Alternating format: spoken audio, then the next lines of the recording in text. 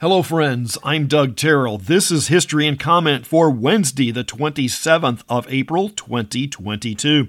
The city of Bogota, Colombia, is founded in 1539.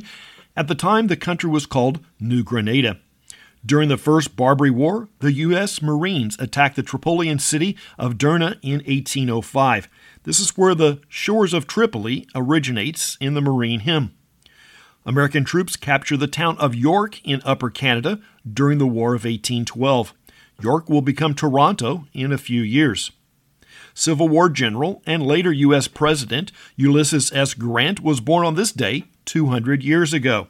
Grant had been in the Army during the Mexican War, but was back in civilian life when the not-so-Civil War broke out.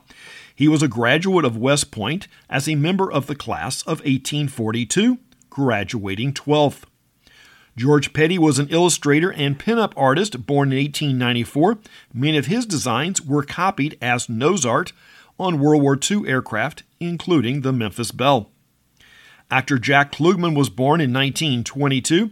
His most notable role was as the lead in Quincy, M.E., which aired from 1976 until 1983 on NBC.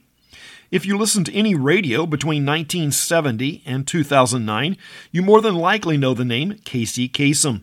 He and Dick Clark were both known as perpetual teenagers, even though Clark was about 3 years older. Casey was the voice of American Top 40 Countdown for 39 years. He also performed some of the voiceover work, notably as the original Shaggy on the Scooby-Doo series. Kasem, whose full name was Kamal Amin Kasem, was born on this day in 1933.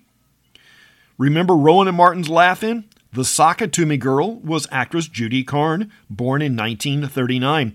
For a couple of years prior to Laugh-In, she was Mrs. Burt Reynolds. Wales is a small Celtic country on the west coast of Britain. Small, but a number of singers have called it home, including Pete Ham, singer and guitarist for the rock band Badfinger. Ham was born in 1947. Multiple instrumentalist Kate Pearson is 75 today. She was a founding member of the B-52s. Ace Frehley of Kiss is 71. Political commentator Larry Elder is around 70. As part of the Korean War, the U.S. and its allies offer up to $100,000 to the first North Korean pilot who will defect with a full mission-capable MiG-15. No pilot took up the offer, but in 1953, one did fly to South Korea, but he did not know about the offer.